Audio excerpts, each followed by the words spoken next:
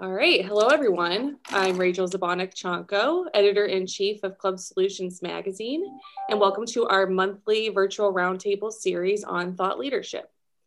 This session is sponsored by Club OS and will surround the topic of New Year trends. We've curated a wonderful panel for you all today, including Joe Cerulli, the founder and owner of Gainesville Health and Fitness, Vicki Brick, the CEO of Brick Bodies, Mark Miller, the COO of Merit Clubs, John Brady, the president of Midtown Athletic Clubs, and Maria Gonzalez, the CEO of Club Fitness in Greensboro, North Carolina. If you guys have any questions during the discussion, please feel to send those through via the Q&A section, and we'll get to as many as we can. And then just to start off with, panel, could each of you just tell us a little bit about yourself and your clubs, how many locations you have, your main demographics. Vicki, we'll go ahead and start with you if that's all right. Hi, everyone. Thanks for joining us today. My name is Vicki Brick. I am the CEO of Brick Bodies. We have 3 locations, full service locations spread out around the Baltimore area. All right, what about you, Maria? Hi, everybody. Thanks for joining us today. I'm Maria Gonzalez. I am in Greensboro, North Carolina. We have 2 full service facilities, and we have been in business for over 40 years. Awesome. All right, Joe.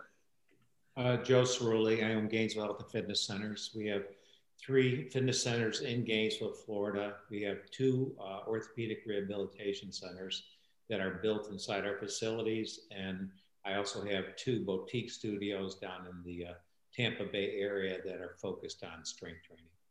Perfect. What about you, Mark? Mark Miller, the Chief Operating Officer at Merit Clubs. We have 9 locations in the Baltimore metropolitan area, mostly full service. We do have 3 express clubs. And then we have a corporate wellness division that we manage a few corporate wellness centers. Perfect. John? Yeah, hi there, everybody. Nice to be with you today. Midtown Athletic Clubs has 8 premium sports resorts spread on the East Coast, predominantly from South Florida up to and including Montreal in Canada. We also manage clubs for corporate entities as well. We have 30 of those as well up and down the country. So. Perfect. Awesome. Well, thanks again for each of you joining today's panel. Yeah, we'll go ahead and dive into the questions. First off, since it is the beginning of the new year, I'm just curious, did any of you all happen to make any New Year's resolutions? I know some people didn't this year just due to the challenging circumstances, or their resolutions were just completely different from anything they normally, pick. What about you all? Did you do anything? I'll go first if you like. I don't normally do resolutions, but this year we talked a little bit about it as a family, and we had with my kids, and we've decided we're going to. Our resolution is to reach out and check in on people that we wouldn't normally do much more often. So much more often, much more frequently, just whether it's a phone call or a text message or or whatever, or even just a smile and a wave. We're going to try and make a list of people. The kids have already got lists of people, some of whom I've no idea who they are, but they're check in on them more often just to make sure everyone's okay. So I think that's quite a nice way to start the year. Yeah, that's really sweet. I love that. Anyone else have any that they want to share? Feel free to jump in. I'll go.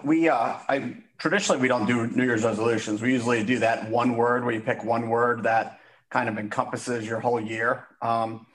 And this year I kind of chose the word Kokora, which is kind of a blending of your heart and your mind into all the actions that you do. So each person in my family kind of chooses a word that we're going to live our year with. I like that. I see a lot of leadership companies doing the one word thing as well to set the intention for the year. So Maria, were you going to say one? Yes. Spend more time with family. I think 2020 left us, for me, a gift of a huge reminder of what are the important things in life. And I think one of those are like quality time with family. And, I have my husband and my son and my parents here, but, I had not seen my brothers and my family in Colombia, and, had been 6 years. So just having the opportunity to go back like this past December it just reminds me that, you know, I just cannot wait for something like that to happen again. And, you know, I'm just going to have to be more mindful and take the time and then just go and visit them more often. I love that. Great. That's great. Yeah. What about you, Joe? Well, just as far as resolutions, no, I think I made those for my life. And I'll just continue to carry on with my lifetime resolutions of continually getting better at everything I do. I did, though, I meet with my entire leadership team. I mean, like 26 of them once a month. And when we met at the beginning of the year, I don't know if you'd call this a resolution, but I asked them to do something that I learned from a book some of you may have read called Modern Warriors. And so I was listening to people who went into battle, leaders who went into battle. I knew I would learn something about business listening to it. And one of the leaders talked about the concept of incremental wins. So I like that, incremental wins, not a giant thing, but an incremental one. And so I asked all of my leadership team, I said, I want you to think of this year as a 12-inning baseball game. And our goal is not to win it all at once, but to win it by the time we get to the 12th inning. So I asked each of them to think of an incremental win for their department. And when I meet with them in February, we're going to be going over what they did to accomplish their incremental win. And then they'll come up with another incremental win for the month of February. So if you look at that as a resolution, it's a month-to-month resolution throughout the whole year. Yeah, that's great. What about you, Vicki? My resolution, which is more of a goal, which hopefully I'll hit by February, is to get back to my pre-baby weight. So I have about 10 pounds left to go, and doing a little dry January action and increasing the workouts with the rest of America this time of year. So yeah, got that awesome. On the docket. Yeah, awesome. I appreciate you all sharing those. Those are great. But yeah, let's go ahead and get into the nitty gritty of it all. So what are the biggest learning lessons of 2020 and the COVID-19 pandemic for the fitness industry? Mark, do you want to go ahead and start? Sure. You know, so I jotted down a couple things, but I think this whole pandemic really taught us a lot of things in the industry. I think, you know, first and foremost that, and I'm not saying this to kind of sound mean to a lot of us, but I think we weren't prepared. You know, we kind of just took fitness for granted, as some of us do. And I think this pandemic showed us that we need to be different operators and we need to be prepared, you know, for the worst case scenarios that could ever happen. I know a lot of us, when we got shut down, we weren't thinking cash reserves. We weren't thinking virtual fitness. We weren't thinking, what do we do with staff and all that? And then reopening, it was just like a fight for survival versus innovation to move forward into the future. So, you know, I think this thing taught us that we have to be open. I think the other thing it taught us is that there's a lot of support that we have out there. I think, you know, there was all the webinars that Club Solutions did with the Rex Roundtable groups. There's, you know, a lot of us are part of the Rex Roundtables. We've had a lot of conversations with that. URSA's had support calls. And I think, you know, a lot of the states, we got together and created alliances and coalitions and just realized that when we work together, we're actually stronger. So I think that's probably the two big lessons for me. Yeah. Are there going to be things that you're doing differently next or this year and next year based off of what you learned in 2020? Yeah. I mean, so, you know, we're obviously operating with the mindset of, how do we get back to it? But we're also looking at all the opportunities and saying, okay, what's the next consumer segment that we have to go after? What's the future of fitness look like in the year 2025?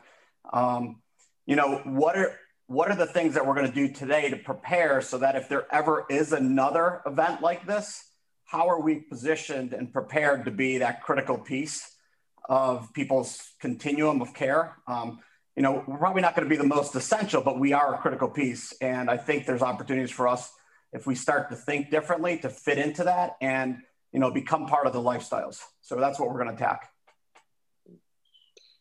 Yeah, Joe, what are your thoughts on the biggest learning lessons from last year, and if there's going to be anything different you'll do moving forward? I don't know if it was a new learning experience or just continuation of all the learning experiences. And I think the most important thing I saw was there's so many people had fear, right? I mean, forget just our members having fear, but you have employees who have fear, wondering what's going to happen. So the thing I've always known, as a leader, you have to be strong and you have to be optimistic. You have to be able to face the realities of what's happening, but you also have to offer the hope. And I'll just put out there, years and years ago, I read a book called The Adversity Quotient, and he talked about people based upon climbing a mountain. And he said, when you get to the mountain, you'll have some people who are quitters who will say, there's no way. You'll have some people who are campers who will say, okay, we'll go to a certain point, that's good enough. And then you have the people who are the climbers. And the interesting thing about it was based on how much hope that they had that they could overcome the adversity. And the people who were the quitters had a low amount of hope that they could do it. The campers had a moderate amount of hope that they could overcome some adversity. But the thing that interested me most were the climbers. And this was the thing, and I've seen it in people, I've seen it in movies. The climbers, the worse things became, the better they became. And I think that's the most important lesson in leadership, is that during the worst of times, we have to have the most hope. I'm not saying don't face reality, but you have to have the most hope that you can overcome whatever it is that's in front of you. And that was what I tried to show to all my team. And I think it worked because all my team shows it to all their teams too. Yeah, definitely. Vicki, what about you?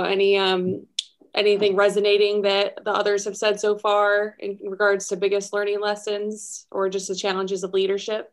Yeah, kind of build off of what Mark said. I think as an industry, we were a little unprepared, and it was a wake-up call just how much we have to improve with telling our story as an industry, how we need to improve with building relationships, with decision makers, politicians, the medical community. I think we were a little caught off guard, and I think that we've moved well with the alliances and the coalitions, but I think there's so much more room to improve and grow and build upon off of this year. Yeah, definitely. What about you, Maria? What are your thoughts?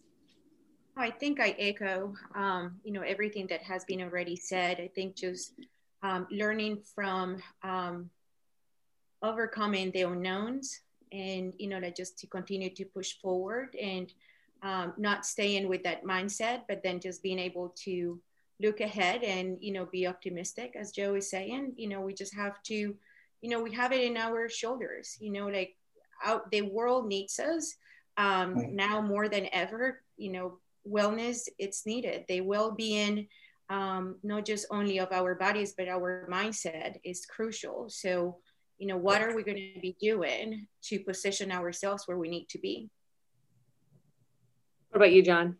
I think everybody said really valuable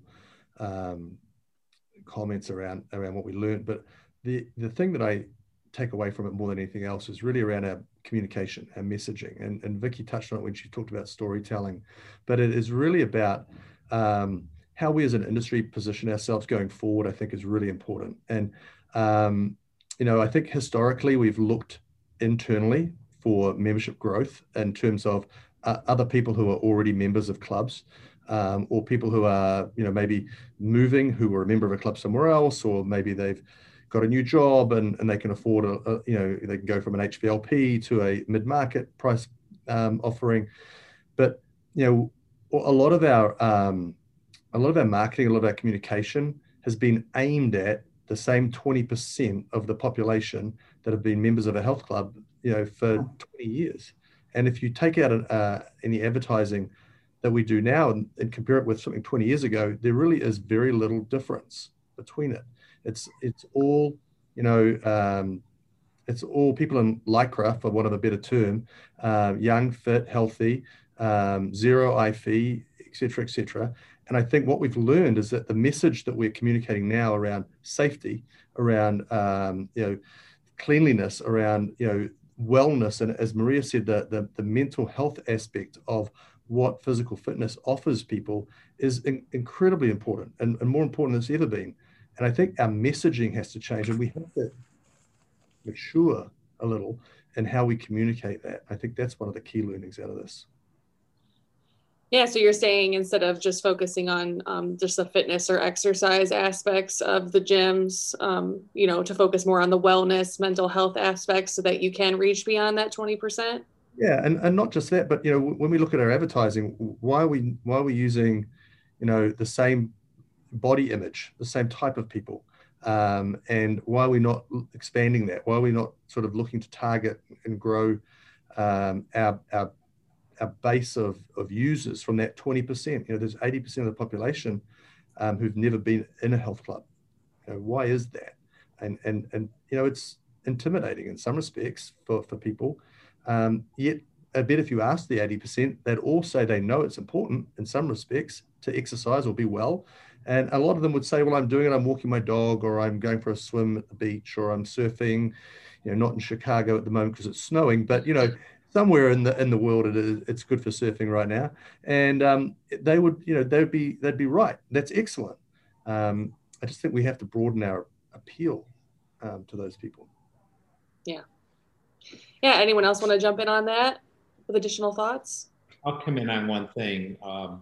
With the marketing, just something that I learned over the period of time. And we did a tremendous number of things to keep the environment inside the facilities safe.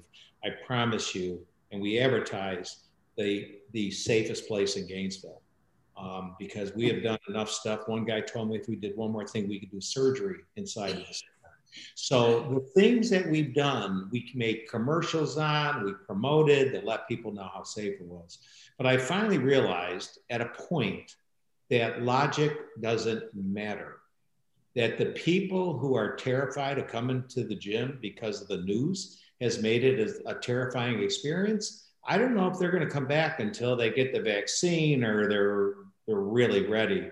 But I did realize that emotion is critical right now.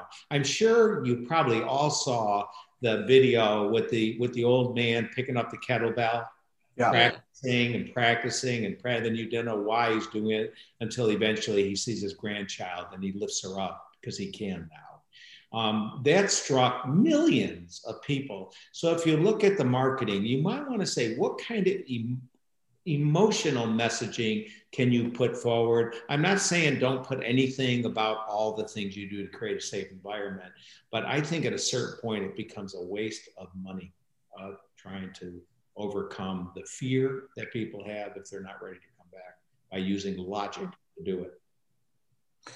Yeah, emotion is an extremely powerful thing. So yeah, I think that's a really good point. So. Well, I want to go back to something that Vicki said about just last year showing us the importance of partnering with the medical community and just being involved with politicians and local governments to get out the message that just the importance of health and gyms. Have any of you had any success or made any positive headway towards those things in your community? I think as an alliance, Mark and I are on the Maryland Coalition, and we've had a lot of success just building relationships with our local politicians. We actually had a call last week with the Maryland Health Department about trying to partner together to put together a PSA about wearing masks and how gyms are safe and the benefits of exercise. So we feel like we've been pretty successful. I've actually have our Baltimore County executive coming to our Timonium location to tour the club so we can show them around. And in Maryland, it's a small state, so people kind of know everyone, but it's all about the relationships, contribute, support their cause, show up at fundraisers, show up at events, get FaceTime with them. The more you can get in front of them, we're fortunate. Our politicians really feel like they really want to support us, and they're starting to really see the benefit of our space. I mean, wellness, as you touched on earlier, and health is top of mind. Everyone's concerned about being healthy, and it's our job to tell our story, reframe, reposition the marketing, and show how we can keep people healthy. Yeah, Yep. That's awesome. I know that a lot of clubs have had success if they can get, the politicians or even the media to just come to their facilities and see all of the safety precautions, that they're able to make a lot more headway. So, and yeah. If I can to Rachel, when we talk about quote being politically connected, the first layer of political connectedness is with your city commission and your county commission, because they can really dictate a lot of the rules that take place. Even the state can come up with one thing, they can come up with some additional things. So, I mean, I'm fortunate because the person who's in charge of the county commission, he used to work for me. And even though it's part of a very liberal group who usually have more rules, right? While they were having meetings, I was able to text him with my concerns, and he helped out tremendously. So I would say build relationships with your county and your city commission. And when we put all the things together about all the things that we've done to create the safest environment possible, we put the letters together. We sent them to all the city commissioners, all the county commissioners. We did it a month ago, and then we did it again about 2.5 weeks ago. Send them back that letter again. So you might want to kind of remind them, because with all the stuff that we did, working with the city, working with the county, I remember when one of the city employees came he got done working out, and I said, "Hey, Carl, where you been?" He goes, "Oh, I finally made it back." I said, what got you back? He goes, "Well, I know you're the safest place in Gainesville." So that's why you want to keep getting the word out there and keep getting it to those commissioners. Yeah. Yeah, and Rachel, if I could add, the thing that we've learned is that a lot of this started off as a reactive approach, right? So we were closed, and then we built all these coalitions and all that. And so what we've tried to do in Maryland now is take a very proactive stance. So we don't want to lose touch with them. We don't want to only call them when they're, updating an executive order or something. What we want to try and do is stay in front of them and have them view us as a partner. Like we want to be part of the solution for them. And so, we've taken a stance where you try to understand what they're going through.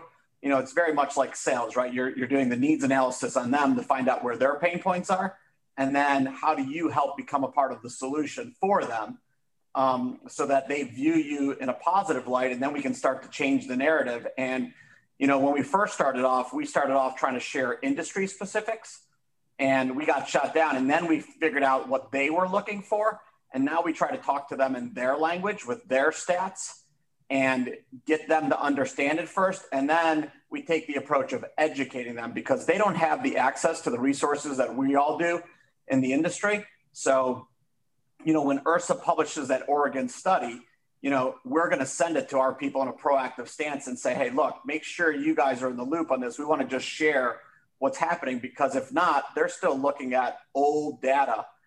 Vicki and I just had one where they started quoting the South Korean study, and we had to refute it. But, we find if you stay proactive and you stay in front of them, like Joe's saying, and you're part of them, you get a much better response from them. Yeah, definitely. Yeah, and then John, I know the Illinois Fitness Alliance has had some success partnering with the medical community in particular. Is that correct? Yeah, that's right. We've, as both, as Mark and Vicki have had success in Baltimore, and Joe obviously has as well. We formed the Illinois Fitness Alliance very early on to focus really much on the state, but also on the city of Chicago, which is can run separately almost to the state of Illinois in some cases. So as Joe was saying, your city and county can make different directives in the state. So we've been involved with the task force for the city, and also the task force for the state of Illinois as part of that Illinois Fitness Alliance. And we've partnered with the Chicago Medical Society, a number of physicians and in and around Chicagoland came together to support us and provide their effort, their support for what we were doing and staying open. And so that's been hugely important. That got a lot of attention of legislators and lawmakers here in Illinois and in the Chicago mayor's office. That doctors and nurses were prepared to go into our clubs and use our clubs, saying it's important for our mental health and our physical health. If you expect us to work these long hours, we need an outlet. And this is an outlet for us. And so that partnership, which was really driven by Mel Kleist at East Bank Club here in Chicago, has really taken on legs of its own. And in Illinois, we now have a 2-month window where we've given complimentary access to all of the Illinois Fitness Alliance clubs for the 17,000 doctors and nurses who are registered to the Chicago Medical Society to utilize our clubs complimentary for January and February. So again, as Mark was saying, you've got to be proactive, you've got to get out in front of it, and you've got to continue to push the message. Definitely. Yeah, and for anyone who heard that story and is interested in learning more, Mel Kleist is actually going to be on the cover of the February issue, and we're going to go into detail into how that partnership with the Chicago Medical Society came about. So just a heads up for anyone who's interested. Great. All right. Well, recognizing that we're not in a normal environment still, what do you guys feel will be the biggest trends of 2021 for the fitness industry? Joe, you want to go ahead and start? Okay. Well, I'm not pretending to know what's going to happen externally. All right. I mean, we know all the things we hear, the virtual fitness, the outdoor training, and we're building outdoor decks for training and all. But our efforts are more internal. And that meaning, like with our marketing efforts, it's really getting a greater understanding of the messaging and who are the best markets to go after now. And in those different markets, what is the right wording to make sure we make the right kind of contact with them? Looking at little things, we've never been big on online sales, but we said, no, we got to get better at online sales. So I went through it with my sales manager and we just tweaked a few little words as I was looking at it, thinking that could be a little confusing to people. So we made a few little tweaks, and right now, halfway through the month, we increased the number of sales that we made online 5 times, just halfway through, like 5 times halfway through a month of what we do in a typical month. So the online market or the online sales will be good, but a big part of it is what is the right messaging, the right words, the right emotional ads that I had talked about? Which age groups should we be focusing on? Which age groups should we be focusing on in a month from now as more and more people get the vaccine? So this is the one of the major things that we're working on. We have other things, but that's one of the major things. Yeah, no, I think that's a great point. And, online join was something that some clubs were doing. And I think obviously that's become more prevalent. Does everyone on the panel, do you guys have online join options now? And is it something that was added because of the pandemic?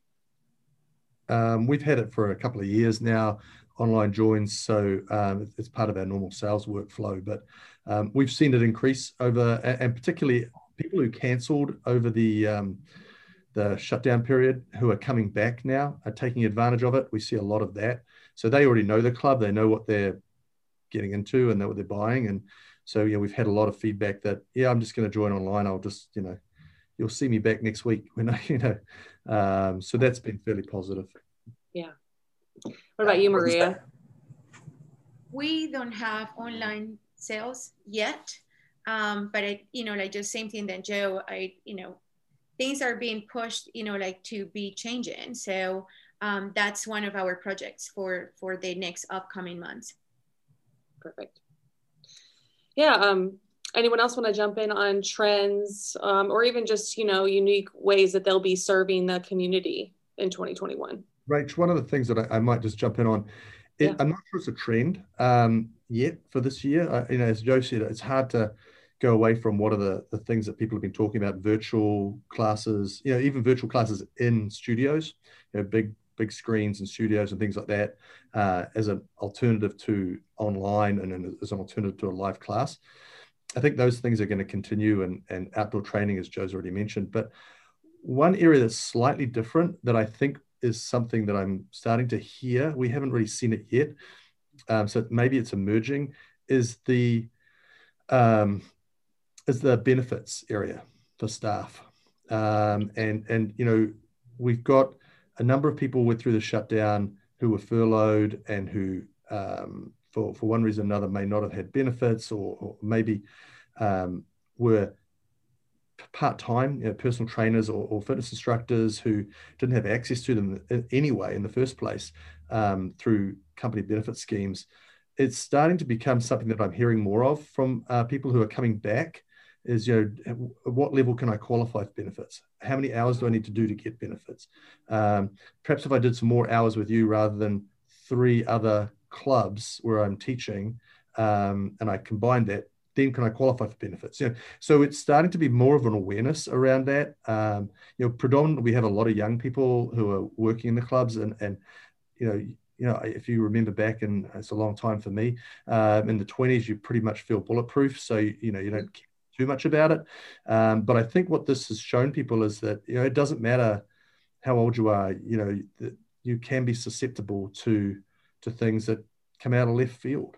And we're starting to hear it more. And so as a result, we've really started to dive into our benefit packages and what we offer and how we offer them, and at what level we offer them to. And we're doing some research with Starbucks and the benefits package they offer to their people, and how that works, to see if we can improve that, and if that it becomes something that makes us a better employer.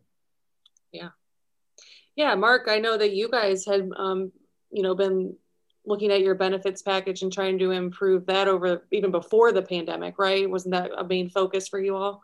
Yeah. So we have a pretty extensive. Prior to the pandemic, we were at 85% of a family's benefits, and we've maintained that. We actually ate all of our increases this year so that we didn't pass any of it on to our employees. And in some cases, the people who stayed during the pandemic, you know, we've enhanced it even a little bit more. You know, we've always viewed benefits as being a key component. So, you know, we want people, you know, our long-term goal has always been to be able to cover 100% of our benefits for everybody.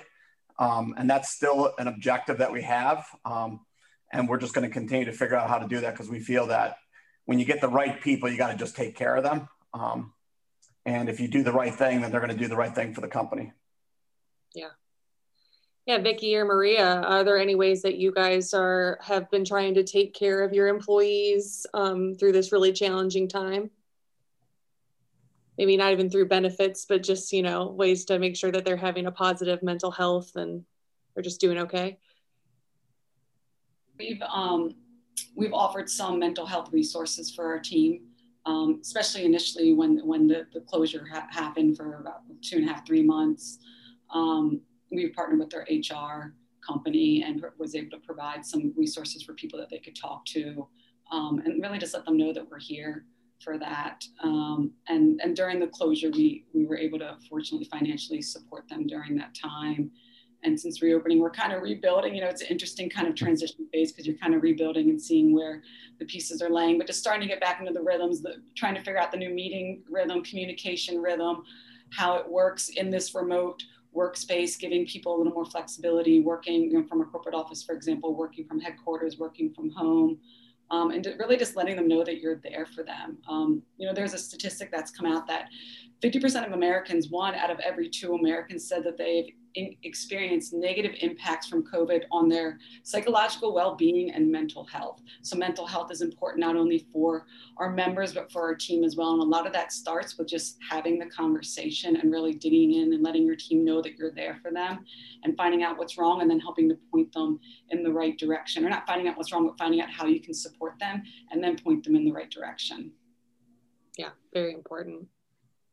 I think for us was just checking on frequently, you know, on our team when we were closed, and we're not operating 100%. We're partially operating both facilities. So there's still some of our team members that they have not returned fully to work. So it's just being there for them, being accessible, and it's just not an ideal situation for everybody. But I think just when you are available and open, and they know that they can count on you, then it's just, the best that you can do. Yeah, definitely. All right, let's go back to something that John had mentioned about, online training, virtual fitness, and that trend just growing over the course of the last 10 to 12 months. What is that going to look like for each of your organizations over the next year? Are you going to be continuing to invest in online training and expanding your services, or will you be kind of pulling that back as your clubs continue to be reopened fully? Feel free to jump in. Rachel, if I could, I'll start on that. So prior to answering that question, though, I wanted to go back to one of the other trends, which I think relates to it. So I think one of the trends that we're seeing is there's probably these, I'm going to call them three different types of consumers that are happening today, right? You have the people that have left the gyms, and they're, to Joe's earlier point, they're scared to even come back. They have a bad perception. They're going to wait for the vaccine. Then you have these, I'm going to call them the reluctant stragglers, the ones that, they're slowly starting to migrate back in after 9 months, and they take their time, and, they know health is important, but they just want to kind of make sure that we're doing the things that we say we're going to do. And then there's this whole new consumer, and, we have to find out who they are. How do we identify them? How do we go after them? To John's earlier point with regards to our marketing and all that. And so, the virtual concept is one of those concepts that's going to allow us to become that omni-channel. Like, how can you hit all three of those segments across the board?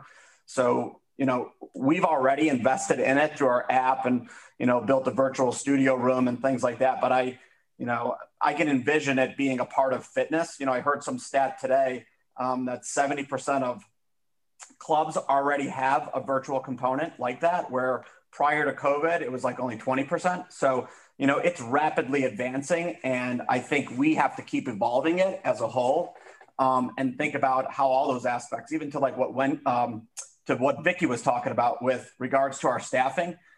We personally have had a lot more virtual meetings, and we continue to have our meetings, but we allow people, because of the work from home and the schools and the things that are happening within all the communities, that we have to just adapt and be comfortable with how we're doing the business now. And I think all these are going to be components of that virtual thing that we have to look at.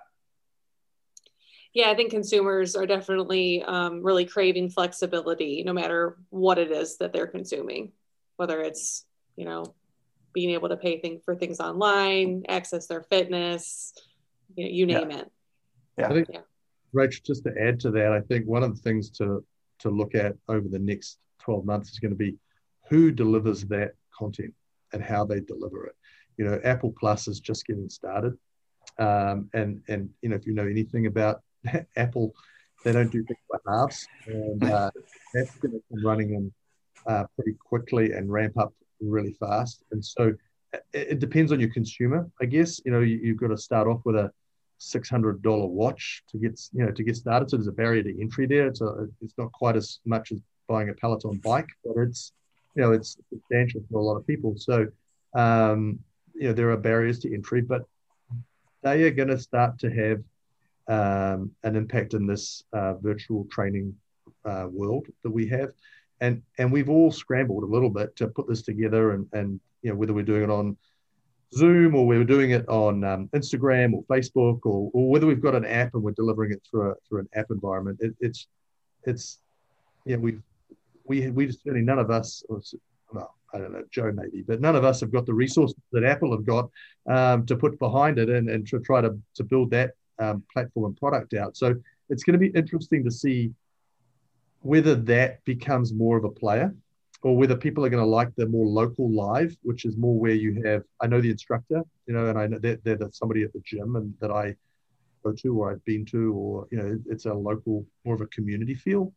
So there's going to be people who like that, and there's going to be people who are going to look at the, P90X on Apple Plus that might be might appeal more because it's more polished or might look more polished. Yeah. What are your guys' thoughts on how to compete with things like Peloton or Apple Watch, or if it even is a competition? should you be emphasizing relationships with instructors and trainers to kind of combat that? What are your guys' thoughts?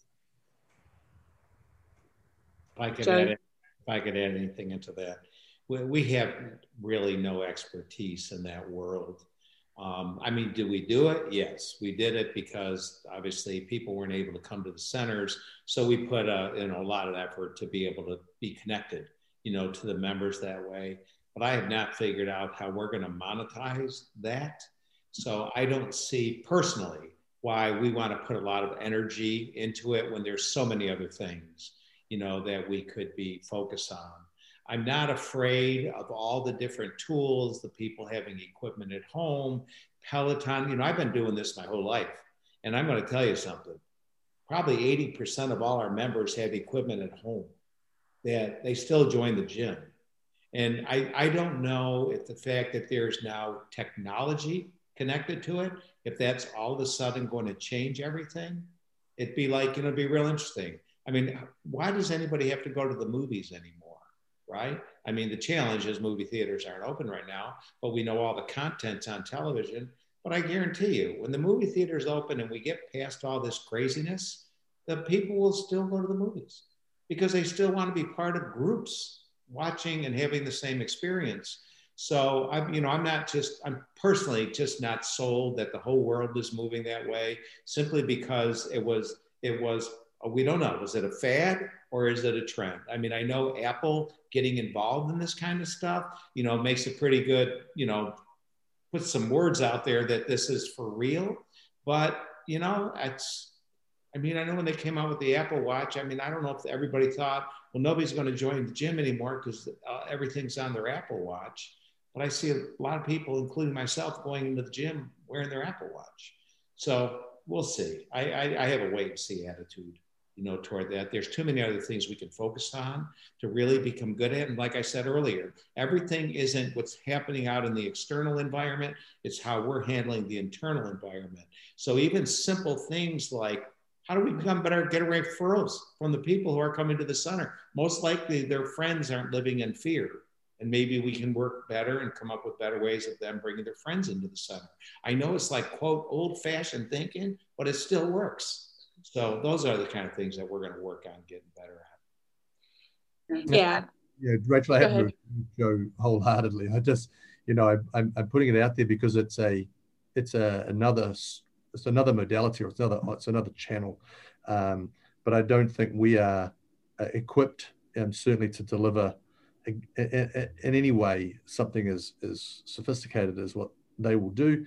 I do believe we should be focused on our member experience and what we deliver, and what is it that we offer people. And as Joe said, it's that community, it's that connectedness, it's that that feeling that you're part of something bigger than yourself, which is very hard to get through a screen or technology. Yeah. You say that they've... Sorry. Go ahead.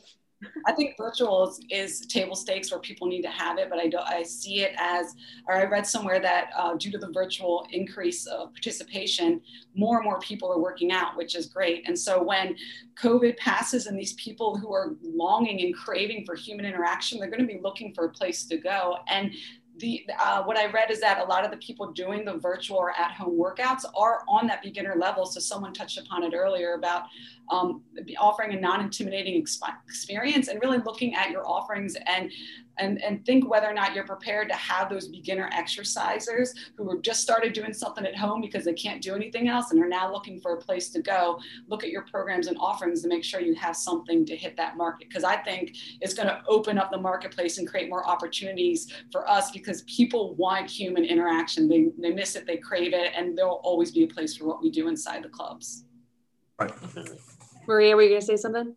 Yeah, I was going to say that, to me, virtual will be just that convenience aspect of things for many people. But we have members coming back, or members that I see out, and, human interaction is what they are craving and what they need. And, I think many of us have been in many Zoom calls, how many times a day. And I personally crave to meet with people face to face. It has connect us with the world, but on the other hand, it's not a fun thing to be in front of a screen, exercising or talking or joking. So we have to be prepared for that human interaction, for bringing people together, for continue to build our community. So having the option, I think it's important, but I don't think it will be like a key player for some of us. Yeah, a lot of gyms are and operators are talking about the integration of online and offline and using, virtual. It's just an opportunity to stay connected with people whenever they can't come into the physical facility. So, Rachel, I think on all these trends, I think, as operators, we have to understand them, but like Joe had said, you got to know what you're good at, and we got to know what the industry's good at. And the bricks and mortars have always been a socialization, right? People crave interaction with other people. We can all go around our gyms, and we have people who've been members for like 20 plus years, and they have the exact same bodies. So they're clearly not there just for the fitness. They're there for, their friends, their family, the connections they make, the interaction, the sense of belonging and things like that. And that's the things you don't get from the virtual. But at the same time, if we understand how these things can be powerful for us, I remember a couple of years ago in Maryland, we had Lifetime moving in, and a bunch of us got together and we created this elite sports network where we're going to share each other because we were afraid of Lifetime coming in. And I remember meeting with the Lifetime executives, and they said, you're going to have your best sales year when we come in, because it's just going to create more awareness. And sure enough, we all profited from them because they create more awareness. And I think Apple does this, Peloton's going to do this. It's put such an awareness on this. And then it's almost going to be like the curves effect, right? People are going to start off with that. And then when they start to feel more confident in their own abilities and what they can do, they're going to venture into the clubs, because then they want the socialization. They want the interaction. And, we have to educate our staff on why these trends exist and why we're different than the trend and what we do that nobody else does and why we do that. And if we can create that message and our staff can recite that properly, then, we're all going to advance in this new year. Yeah. And I just want to add something to this too. And, if you look at where everybody is in the country and around the country, we're all at different places. There's some clubs that we're in survival mode. There's other clubs, we passed survival mode. We're actually now starting to grow again. Then you have some clubs that are getting pretty close to where they were before. And I think it's really important that we all stay in contact with each other. Now, as Mark knows, I've been part of the Rex groups for a long time. And because of that, I'm able to talk to people at all different levels. And fortunately, we're one of the levels that are further ahead, only because the state of Florida has been open up for 100% since last September. So we've been able to learn things, and I'm more than happy to share information about the progression of things. So I think it's important that we learn from the people at the different points in time, because you can almost look at history and you can look at the future, because it's already occurring as we pass through all of the months that we're passing through. Everybody can see where they are on the continuum and move forward on it. Yeah, definitely. Good point. Yeah. Well, we've got about 12 minutes left, so I'm going to address a couple of questions from the audience. I've got a couple ones on, tips and strategies for how clubs can bounce back this year. Maybe any new revenue generating opportunities that they can consider. I think bounce back is, it's a relative term, as Joe said, depending on where you are on the scheme of things at the moment on the continuum. But, one of the things that we're looking at is just really doubling down on getting people confident coming back. Membership dues is and always will be our number one driver of revenue. And so getting people back and getting people confident to come back and use us and then talk about us, share word of mouth and referrals. That's our key driver. We're not back to, in any of our clubs, back to where we were this time last year. So for us over the next 8, 9, 10 months, and look, I do believe there'll be a bit of a hockey stick approach to this. I think it's going to continue to sort of gradually improve. And then I think once there's a confidence in the vaccine rollout and people are feeling like they've been caged up, and we're starting to see that in a couple of states now. It's going to really pick up and take off. And just as an example, we have a club in Georgia, in northern suburbs of Atlanta, and we're expecting to do more new sales, more new memberships in January this year than we did last year. And that's only one of our clubs. We have a club in Florida as well that is in South Florida, and it's they're under different restrictions than Joe is, but it's steady. We're seeing marginal improvements in membership, but Georgia and Atlanta, it's coming back strongly, and by comparison, in Montreal, we have a club in Montreal. We're still closed down in Quebec, in Canada. So we still don't have, obviously, any revenue there. So it's a matter of, for us, it's just keep working, keep one foot in front of the other, make sure the member experience is your first and primary method of attack. Yeah, great advice. Mark, were you going to jump in? Yeah, if I could add something, I think the first key to the bounce back strategy, as both John and Joe have alluded to, and all the other panelists, is it comes down to, I think, the mindset of all of us, right? If we are having conversations about the woe is me, about the stuff that's going wrong and all that, then you know what? We're not going to bounce back. But if we start to have conversations about the future and, about what it's going to look like and the hope that it's going to get better faster than later, but in the meantime, what we can control is this. I think it all comes down to our mindsets and how we behave and do things. And then I think the other part of the bounce back strategy is we need to go out and engage our staff. One thing we've learned from this is that we're smarter together. And so all of our staff are understanding what our members are going through. They're understanding what people that are not joining the gyms are going through or canceling. And you know what? We have to identify what the problems are, and then how can we now become a solution for various things. I think, a lot of clubs have had success. I know we've had success with it, with helping the schools, because all the schools went virtual and the parents don't have a place to put their kids. So, they're dropping them off at our clubs, and, we help them with schooling and all that. And, it's been a great revenue source for us, but, it's not going to be a long-term revenue source. The key revenue source for any of us in this industry is always going to be the lifeblood of membership. And in order to do that, we have to figure out how to get people back comfortable. And we have to find that emotion that Joe was talking about at the beginning. But I think a lot of it starts with our own thinking and our own mindsets. Yeah, I think you bring up a good point too about, it being specific to your local community, and then also just finding out, what your local community's needs really are, and figuring out if your club can, service them in any way. I know Maria, that's something that Club Fitness had done. What wasn't the local swim teams? They didn't have a place to swim. Is that correct? Yeah. So right now we did something similar with the schools, and we still have like the middle school and high schoolers are not in school yet. So we do have teachers that they are here and they're helping them with their virtual school homework, and then just making sure that they are like turning all the work in. And we also partner up with a local swim team. And then just because we're partially open, we are very flexible with the hours. So these kids and their families became members, and then they're able to come and swim during the time that our members are not here. And then they're swimming 6 days a week. So it was something that we were able to work for them. We were able to bring some of that revenue that we have lose with cancellations and freezes. And hopefully it will be a partnership that we will be able to continue on. Yeah. What about you, Vicki? Any unique ways that you guys are serving the community during this time, or even just like financial tips for other operators?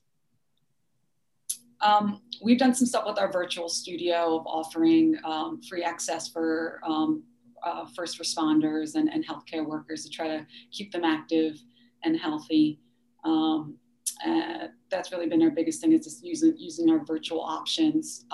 As far as some revenue sources, we've talked about this a lot during our Rex groups, and people are probably aware of the two big groups are your frozen members and the canceled members, and just trying to find ways to keep them engaged, whether it's with offering some free virtual options, offering to get them tour them around the club, just different ways to stay in touch with them was just so important for people during this time. Because probably like most clubs, you have a pool of a couple thousand members just sitting there who are frozen. And when they feel comfortable, they're going to make those decisions. You want to still be top of mind for them when they're ready to move again.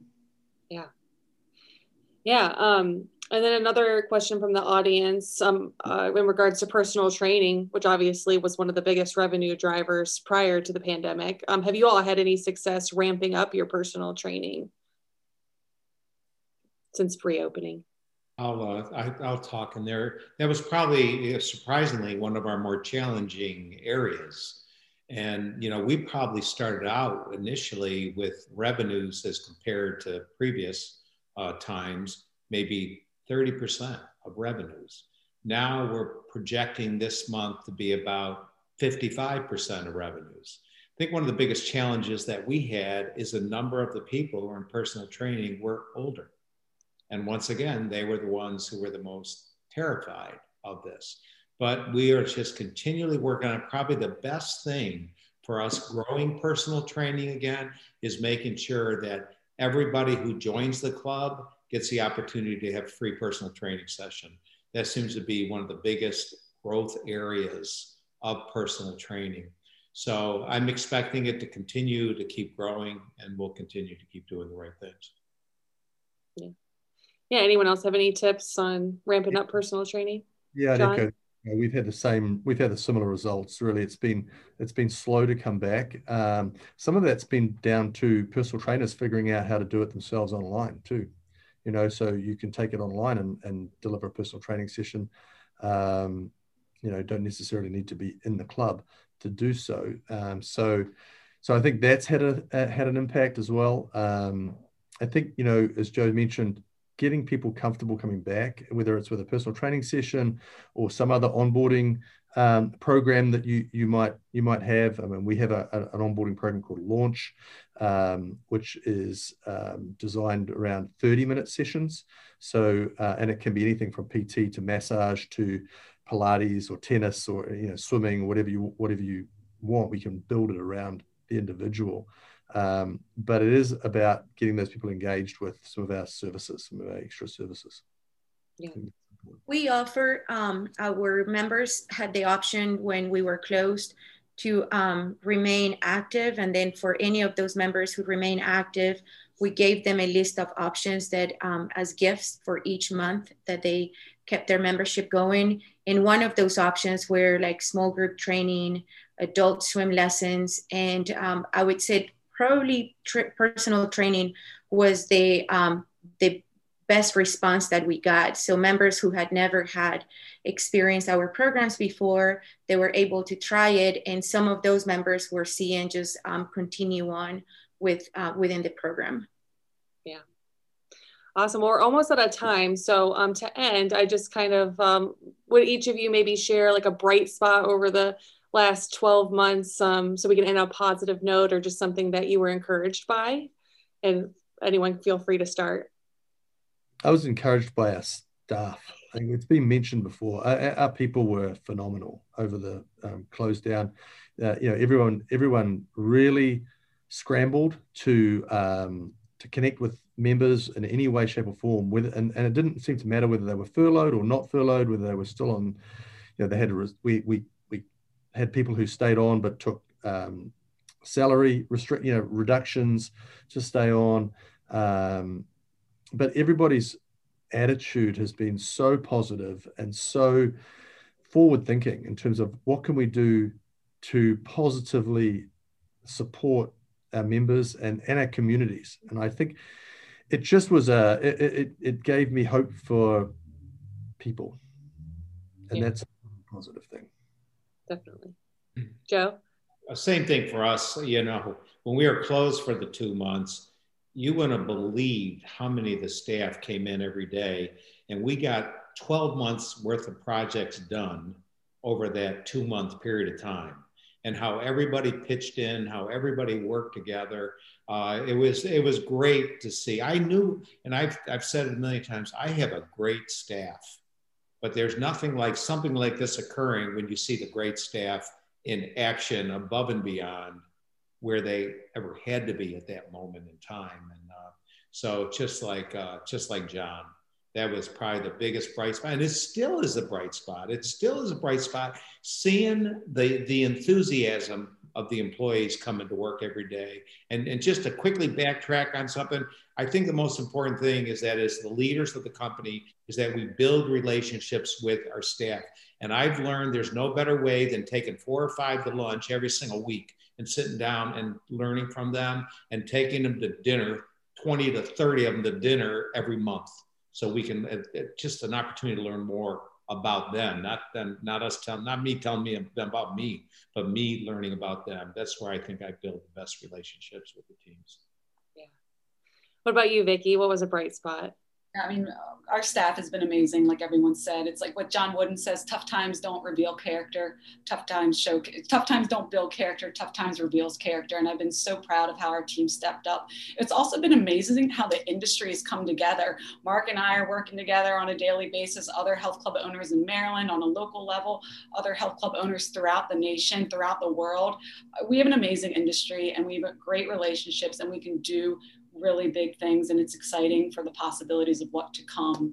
And just one other thing that we didn't really talk about, we touched briefly about mental health, and I talked about 1 out of every 2 Americans. I think there's a huge opportunity for us as an industry to shift from just fitness to wellness. And whether it's in 2021 or the future, mental health is a parallel pandemic that will be around far longer than COVID. And these people are going to need help. And guess what? Exercise helps people feel better. Meditation, yoga, breathing, all reduces stress and anxiety. So again, think ahead. How can you reframe your marketing? How can you shift your programming? Because I think there's a huge opportunity with how in the mental health world, and we help people stay healthy. So keep that in mind as you're planning for the future.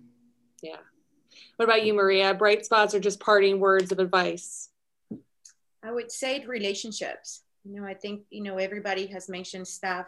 Have to say our members, were wonderful too. Checking on the staff, checking on us, caring about, our clubs reopening, just so seeing that support.